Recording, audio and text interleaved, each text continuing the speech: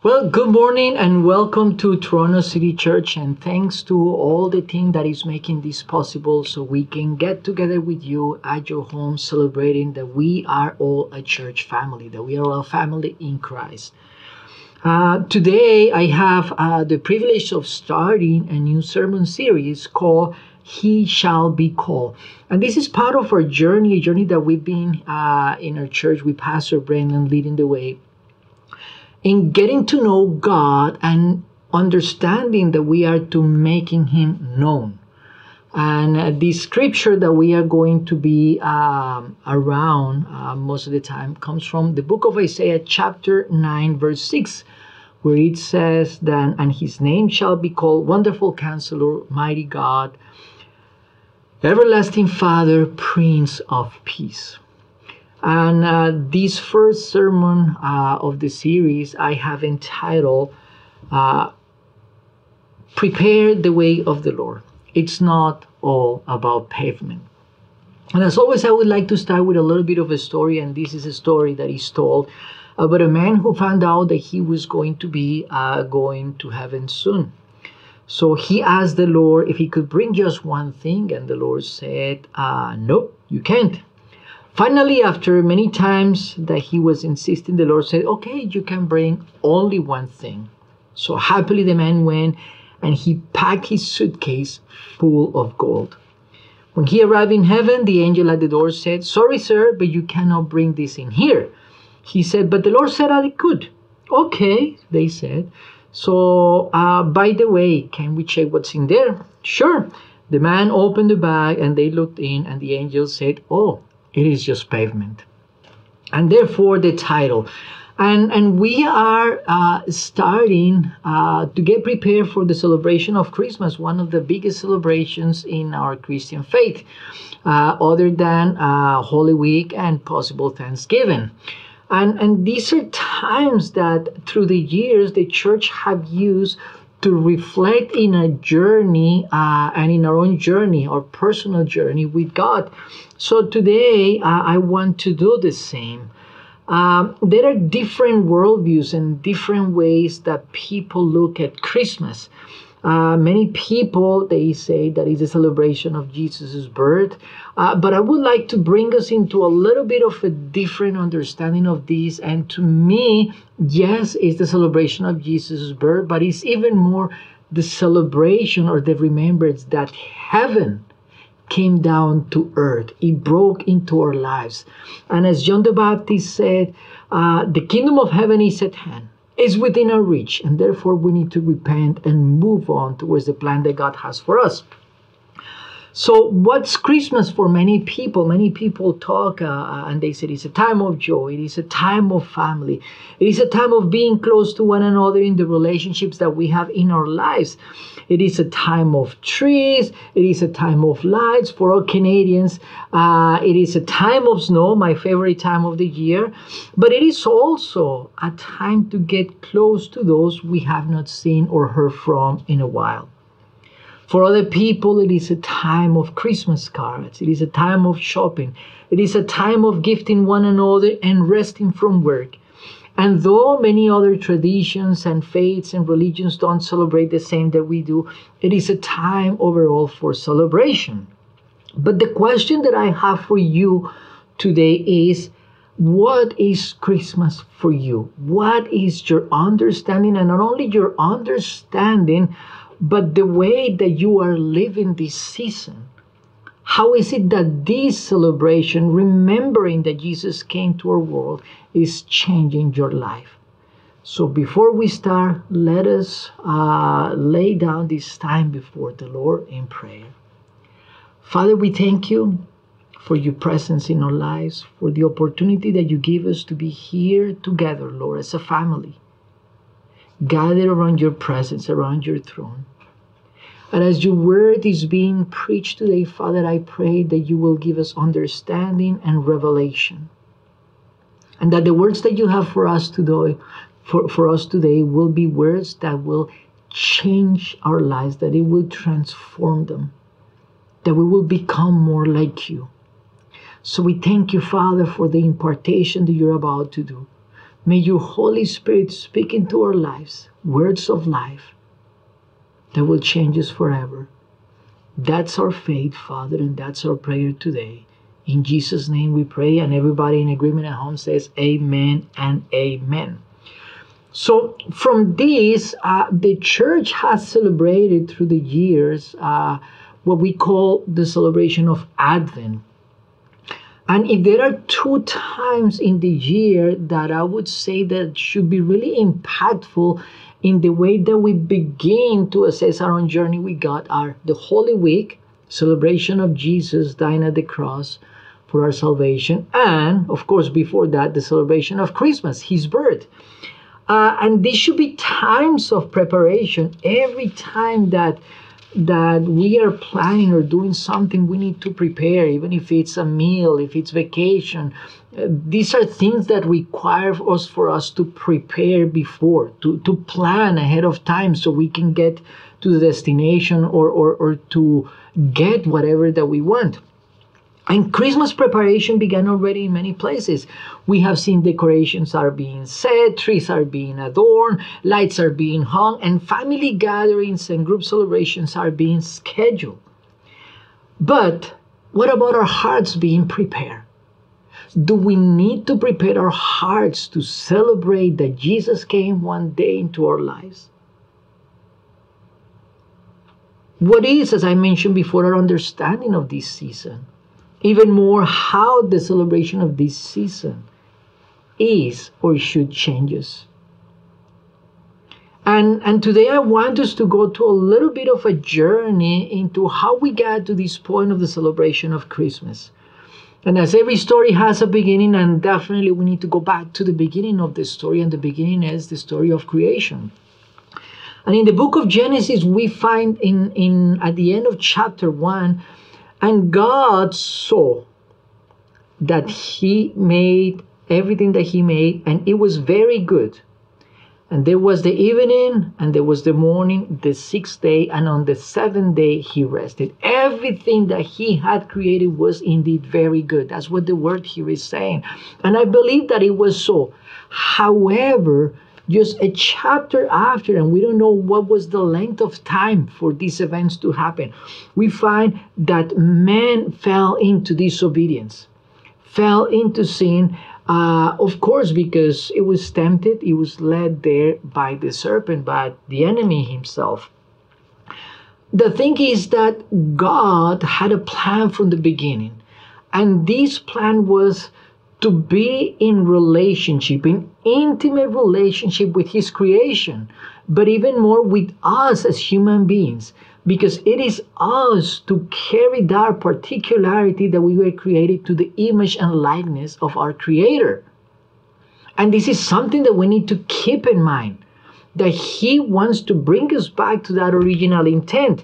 Therefore, on chapter 3, we're going to read that himself, he presented us with what I would say is the first prophetic word of the victory over death, the victory over sin, the victory over the enemy. And on verse 15 we read, "And I will put enmity between you and the woman." He is now speaking to the serpent. And he's saying, "And I will put an enmity between you and your offspring. And her offspring, he shall bruise your head, and you shall bruise his heel." And in a way, this was a prophetic word about the coming of Messiah, the coming of this Savior, to give his life for us to have a final victory over what we have caused. Now, it's interesting that there is a couple of dynamics that are happening here, because once men fall into sin, this affected the whole creation. And God's work in redemption is not only the redemption of man and the restoration of man, but also of the whole creation. In Titus 2, verse 11, Paul talks to Titus, and this is what he says: "For the grace of God, the gift of God," this gift that was Jesus, "has appeared, bringing salvation for all people, training us to renounce ungodliness and worldly passions, and to live self-controlled, upright, and godly lives in the present age." waiting for our blessed hope, the appearing of the glory of our great God and Savior Jesus Christ, who gave himself for us to redeem us from all lawlessness and to purify for himself a people for his own possession who are zealous for good works. And this is the plan of God. When he sent Jesus into the world, he had a mission. The mission was die for the redemption of the world. And the word redemption means to pay, to pay so we can get back. Basically, if you had a debt and you pay for a ransom, then you will be free from that ransom, and whatever is it that you owe will be forgiven, and it will be into the possession of the rightful owner at the beginning.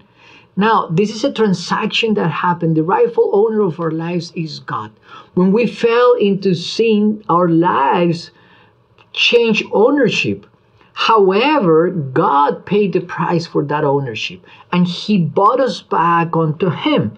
And as part of the process, he wants to restore us. He wants to place us back into that original intent that he had. And in the book of Acts, the evangelist Luke writes this: "After this, I will return, and he will rebuild the tent of David that has fallen." This is Acts chapter 15, verse 16.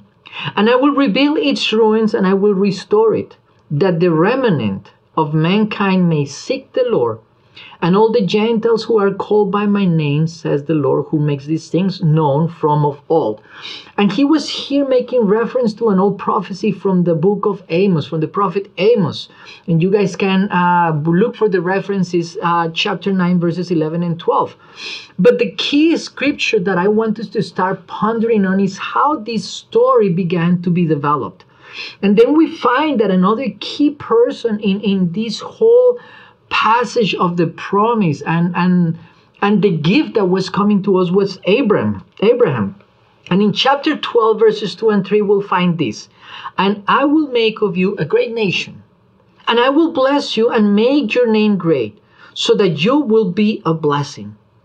And I will bless those who bless you, and him who dishonors you I will curse. And in you all the families of the earth shall be blessed." And this was speaking to us about the promise and the coming of Messiah. For Abraham was promised a son, but more than a son, he was promised that there was a special blessing for all the families of the earth. And the only way that we become aware after the time has passed is that the promise was Jesus coming. And when the Apostle Paul talks about the seed of Abraham, he doesn't talk about the seeds, but only one person. And this was the promise of Messiah. And one of the things that we understand from this scripture in Genesis 12 is that our faith has greater impact in outreaching to others. Our journey of getting to the place of salvation is not about our personal salvation, but how this event, how this transition from sin into the holiness of God is going to affect other people's lives. And many times I don't think that we measure the reach of our faith. How we live our Christian life will have a great impact into the lives of those who are around us. Paul reminds us of this in the book of Galatians chapter 3, verses 27 to 29. And he says, "As heirs of Abraham, we are heirs of the same promise. As we have been baptized in Christ, we have put on Christ. Therefore, our lives should be an example of the faith that we profess. And at the time of salvation, we have made Christ the center of our lives. But we have made not only our Savior, but our Lord, our King. We have become his servants. And the privilege that he has given us is to be called not only servants, but friends. Not only friends, but children of the Almighty." This should be reflected in the way that we live our lives. And as we go into this journey of preparation to celebrate Christmas, I believe that it's worth for us to pause for a moment and ask ourselves if we are living the message of Christmas.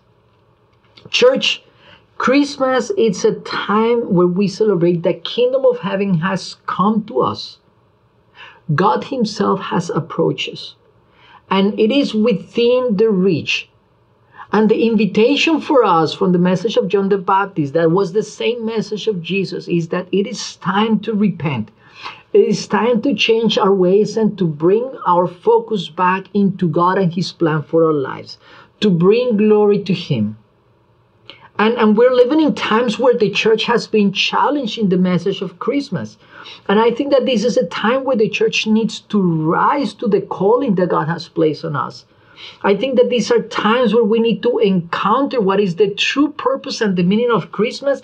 And that's my encouragement for you, that as we navigate today through these scriptures and the ones that are coming, that we will reflect, that we will posture ourselves in such a way that God can work through our lives and make His name known unto others. That's our job.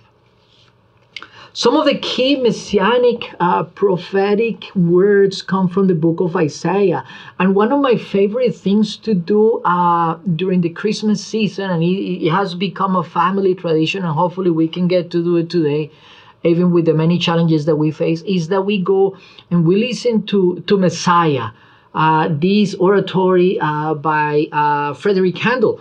And he is heavily inspired by the different messianic prophecies that come from the book of Isaiah. And I want to take you for some of these journey that Isaiah came into his own life. So I want us to start by reading the first chapter of Isaiah. And this is what it says at the beginning. This is the vision of Isaiah, the son of Amos, which he saw concerning Judah and Jerusalem in the days of Uzziah, Jotham, Ahaz, and Hezekiah, kings of Judah. Verse 2 reads, "Hear, O heavens, and give ear, O earth, for the Lord has spoken. Children have I reared and brought up, but they have rebelled against me. The ox known its owner, and the donkey its master's crib. But Israel does not know, my people do not understand. A sinful nation, a people laden with iniquity, offspring of evildoers, children who deal corruptly. They have forsaken the Lord, and they have despised the Holy One of Israel. They are utterly strange." And I believe that this beginning of the book of Isaiah is speaking even of the season that we are living today in. The world has been covered by darkness. As we reflect on the role of the church in different places, we see that this is diminishing. We have seen changes. We have seen changes in attendance. We have been seeing changes in testimony, in the way that we live our lives, in the way that we are affecting the different circles and the different areas of our lives, culture, politics, economy. Like all these things should have a nuance of what God is trying to redeem in these different circles, but it's not the case. Earth has been covered once again by darkness. I don't think that this season of COVID is strange to this same effect. And many people had departed from God. And if there is something that I believe that in this season is going to make the difference in what's going on, is us once again bending our knees and approaching the throne of God in humbleness, in repentance, understanding that the solution to what we face today is in Him. Amen? And this was a challenge for in the days of Isaiah. We see that people is rebelling. Even the people of God was rebelling. So if we were going to change this into a different language, we can say the church has rebelled against its God. And this is something very grave in the eyes of God, that His people, the people that He has called by His name, have departed from the faith that He has given us. This is not strange. The emphasis here that we see in this first portion of the scripture, we can find it on verse 3, and it's something that what Pastor Brendan has been teaching us during this season with regards of getting to know God and the different nuances of God's personality. And it says, the ox knows its owner and the donkey its master. And I wonder, do we really know God? Because many times hearing about God, believing about God, knowing of God is not the same of knowing God. There are two different Greek words that are used to translate the word know. And one of them is just knowing as the logos word, knowing as something that we acquire, some information. And the second word, it's more of an intimate relationship. It's more of an intimate understanding of who the other person is. And that's God's invitation, that we get to know him. But here we see that even the people of Israel, same as nowadays the church, have departed from God. And God's invitation continually is, confess your sin, repent of it. It needs to be an inner change. It needs to be not a conformation to the world, but a transformation according to the word. And we all have heard that scripture. Later on, as we continue this journey, we move to chapter 6. And in chapter 6, we have a different thing here. Isaiah is having a vision. This is not only about what the people is doing. This is not only about what those that are out there of our church are doing. It's not what those within our church are doing, but it's more on a personal level. And once again, at this point, Isaiah is having an encounter with God. He's having a vision. And in chapter 6, we get to read this. In the year the king Uzziah died, I saw the Lord sitting upon a throne, high and lifted up, and the train of his robe filled the temple, and above him stood the seraphim. Each had 6 wings, which 2 they covered their faces, with 2 they covered his feet, and with 2 they flew. And one called to one another and said, Holy, holy is the Lord of hosts. The whole earth is full of his glory. And this is Isaiah in the presence of the magnificence of the glory of God. God himself has visited, has called him into this encounter. And when he has this encounter, Isaiah needed to posture himself accordingly, in the proper way, with the proper reverence. And this is something that many times we don't understand, that every time that we had an encounter with God himself, that every time that we had an encounter with the word, we need to posture ourselves and respond according to what God is desiring to change in our lives. This was something that even Isaiah as a prophet had to go through. So he is in this encounter, and when he faces God's glory, this is his answer. Woe is me, says in verse 5, for I am lost. For I am a man of unclean lips, and I dwell in the midst of people of unclean lips. For my eyes have seen the King, the Lord of hosts. And I'm not sure what's our approach every time that we come before God's presence. If we really acknowledge who we are and who we have been called to become.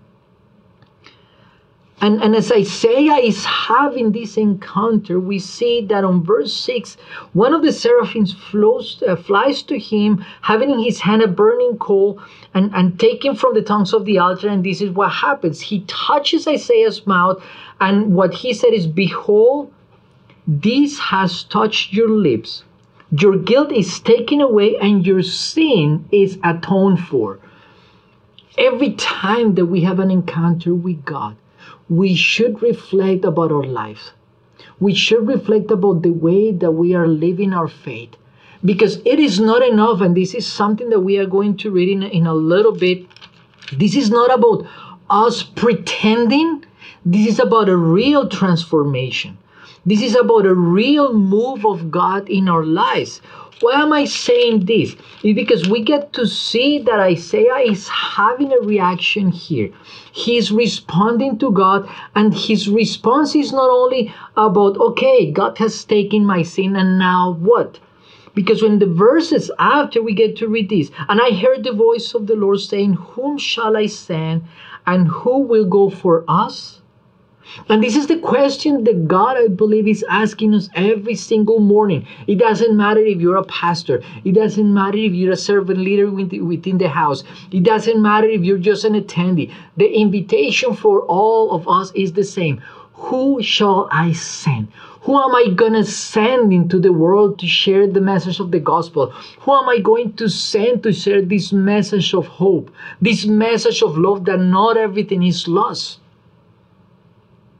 And Isaiah, in his proper posture, he says, here I am, send me. Send me. Church, we are people on mission. We are people that has been called with a plan and a purpose, with a mission. And the mission is to bring this message of hope. In chapter 7, we get to find that the king of Israel is in cahoots with the king of Assyria, and they are trying to overcome the king of Judah, which is the house of David. And King Ahaz was a person that was not necessarily transformed in the sense of what we're talking about here. He was pretending that he was following God. He was pretending different things.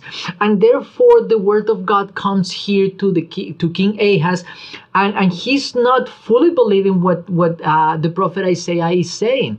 And God speaks to him directly in a way, and he says, okay, this is the Lord speaking to Ahaz. Ask a sign of the Lord your God, and let it be deep as Sheol or as high as heaven. In other words, what God is saying to Ahaz is, ask for a sign that will be impossible for mankind to understand or see. This has to be something extraordinary, something supernatural. And of course, Ahaz on his own belief says, no, I don't think that I'm going to test the Lord in what he's saying. Therefore, inside, God knew what was happening. And many times the call in this season is, okay, are we standing in our faith? Are we really believing to the promises of God in his word? Are we really believing that he is in control even in the midst of everything that is happening in our lives right now? And this is a time where God once again, through the voice of Isaiah, repeats, and this is what he says. The Lord himself will give you a sign. And behold, the virgin shall conceive and bear a son, and shall call his name Emmanuel. God was bringing the circle to completion. And when we heard at the beginning, the promise of Messiah is about to begin to happen. It's been a time of preparation. It's been a time of revelation. It's been a time of understanding. And now the time has come where the King of Kings, the Lord of Lords, was visiting us himself. God with us. It was not, as many would say, a human being that was coming, just a mere human being. It was God himself, for Jesus was fully human, but he was also fully divine. He didn't use his divinity towards his advantage, as many may believe. But he came as a humble person, born in a manger. This is not a king that people was expecting. Once again, we may assume that heaven is a different reality, that we get to heaven because of the things that we do, that we get to heaven bringing the things that we accumulate here on earth. This is not the way. And the people of Israel was pretending that for the longest. And the only answer that God has to bring to fulfillment the promise that he was going to not only redeem us, but to bring us back to him was the birth of Messiah. Emmanuel, God with us. There will be a sign, a baby born of a virgin. The enmity between the seed of man, the seed of God, and the enemy.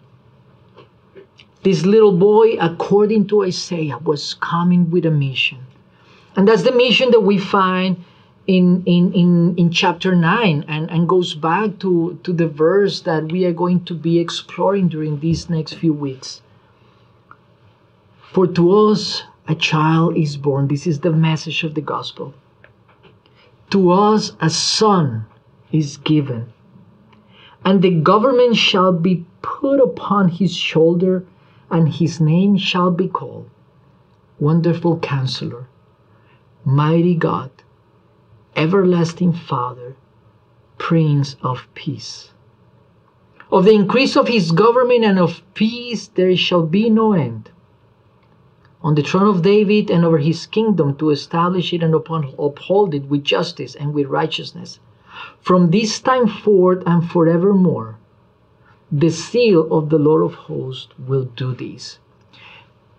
And that's the very promise of God. But as we've been exploring today, it is a time of preparation. It is a time of reflection.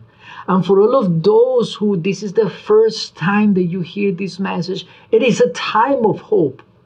All the desperation, all the things that you're wondering about life, the answer is in Him.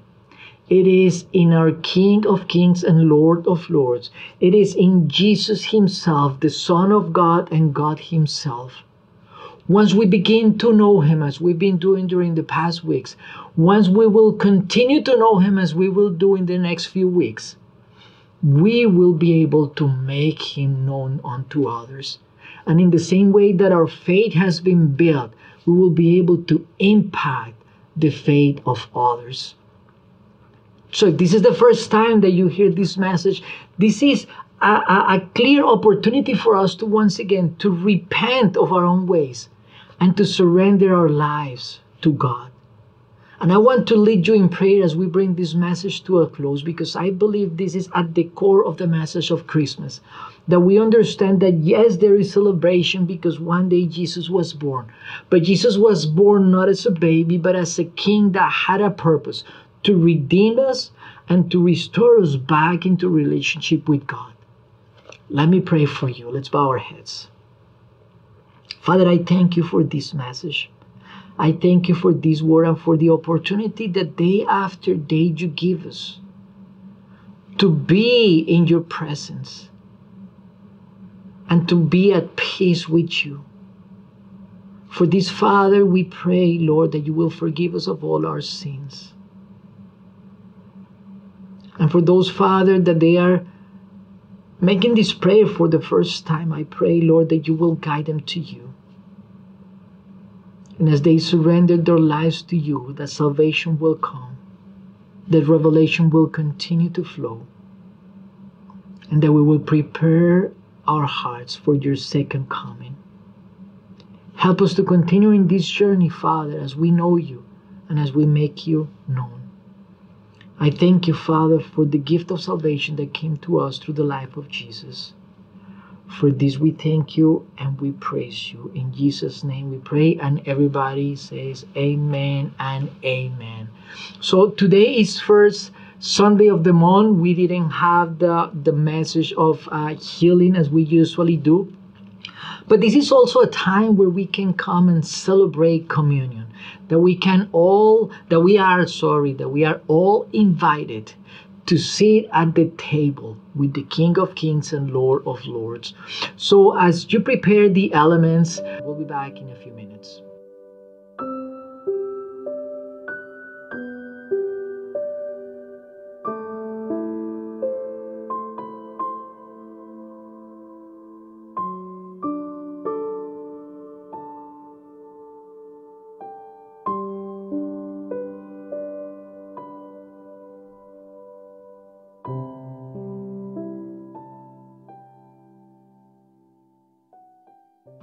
Well, welcome back, and let's be all ready to celebrate communion together. And once again, communion is a celebration that is not only a tradition.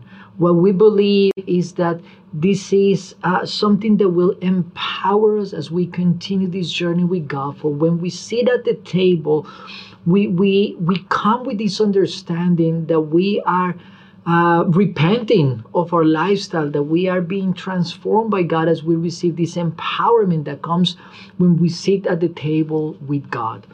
And the scripture that I want to bring to you is, once again, 1 Corinthians chapter 11, and this is the scripture that most of the time we use. And this is what it reads from verse 23. For I received from the Lord what I also delivered to you, that the Lord Jesus on the night when he was betrayed took bread. And when he had given thanks, he broke it and said, This is my body which is for you. Do this in remembrance of me. In the same way, also he took the cup after supper, saying, This cup is the new covenant in my blood. Do this as often as you drink in remembrance of me. For as often as you eat this bread and drink the cup, you proclaim the Lord's death until he comes. But the thing is that Paul doesn't stop here and then we all partake communion. He brings a warning with this event, with this invitation that we have from God. And this is what he continues saying. Whoever therefore eats the bread or drinks the cup of the Lord in an unworthy manner will be guilty concerning the body and blood of the Lord. So let a person examine himself then, and so eat of the bread and drink of the cup. For anyone who eats and drinks without discerning the body eats and drinks judgment on himself. And before we take communion together, I'm just going to invite you to bow your head wherever you are. And if there is something that you need to make straight before God in your life, you will take this time to do so. For this is the invitation. Something supernatural is about to happen. We are going to celebrate once again as partakers, as Paul is saying, of the broken body and the shed blood of Jesus. This is what caused us to be in victory in God, in his presence. This is what is empowering us to overcome the world, that we are in communion with him. For we have been buried in his death, but also we have come in the power of the resurrection. And every time that we have communion, this is the exchange that we should be doing. We lay down our lives before him, and he empowers us with his resurrection. So I'm going to invite you to wherever you are to bow your head for a minute. Let's reflect on the things that we have done, the things that we have not done. Ask for forgiveness, and let's receive the grace that he has given us through his broken body and his shed blood. Let's pray.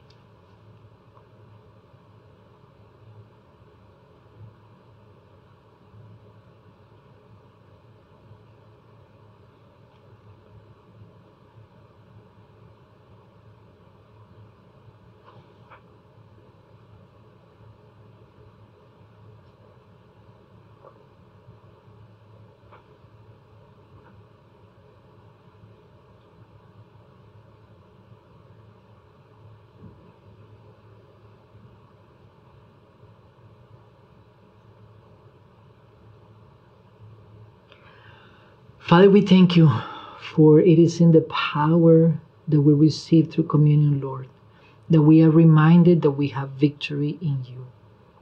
And as we partake of the elements, Father, remind us that it is your broken body and your shed blood that have redeemed us, Father, from the course of the law and have restored us to you.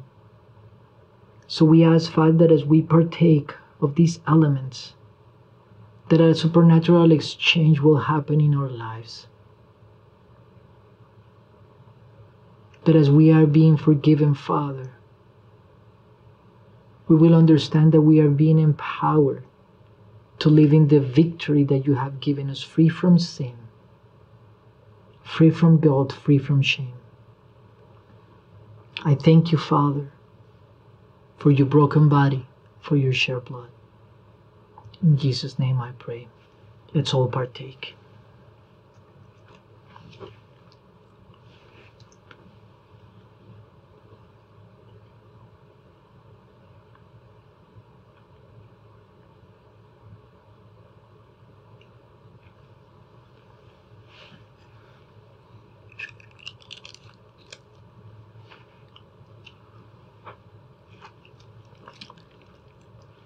Father, thank you for this time. Thank you, Lord, for the opportunity that we've had, Lord, to share the table with you and with each other. For as we celebrate, we are all united in the same spirit. And I thank you, Father, for what you have done in our lives in this Sunday. As we bring this service to a close, Father, I pray, as always, that you will be a blessing to us, but at the same time that we will be a blessing unto others. Help us, Father, to be witnesses and good ambassadors of the good news of the gospel. And as we prepare, Lord, to once again commemorate that you came and broke into our lives and your kingdom has come, Lord, that this will be a season of change, Father, a season of restoration, a season, Father, where in the midst of our gatherings we get to celebrate you as the center of our lives. I thank you for this magnificent opportunity, Father, and I pray for your blessing to be upon each and every person that is watching us right now in their households. Thank you, Father, for everything that you're doing in our lives. We bless you and we praise you, Lord, in Jesus' name. And everyone in agreement says amen, amen, and amen. Thanks for joining us. I'm giving this back to the team. Ciao, ciao. Until next time. Be blessed.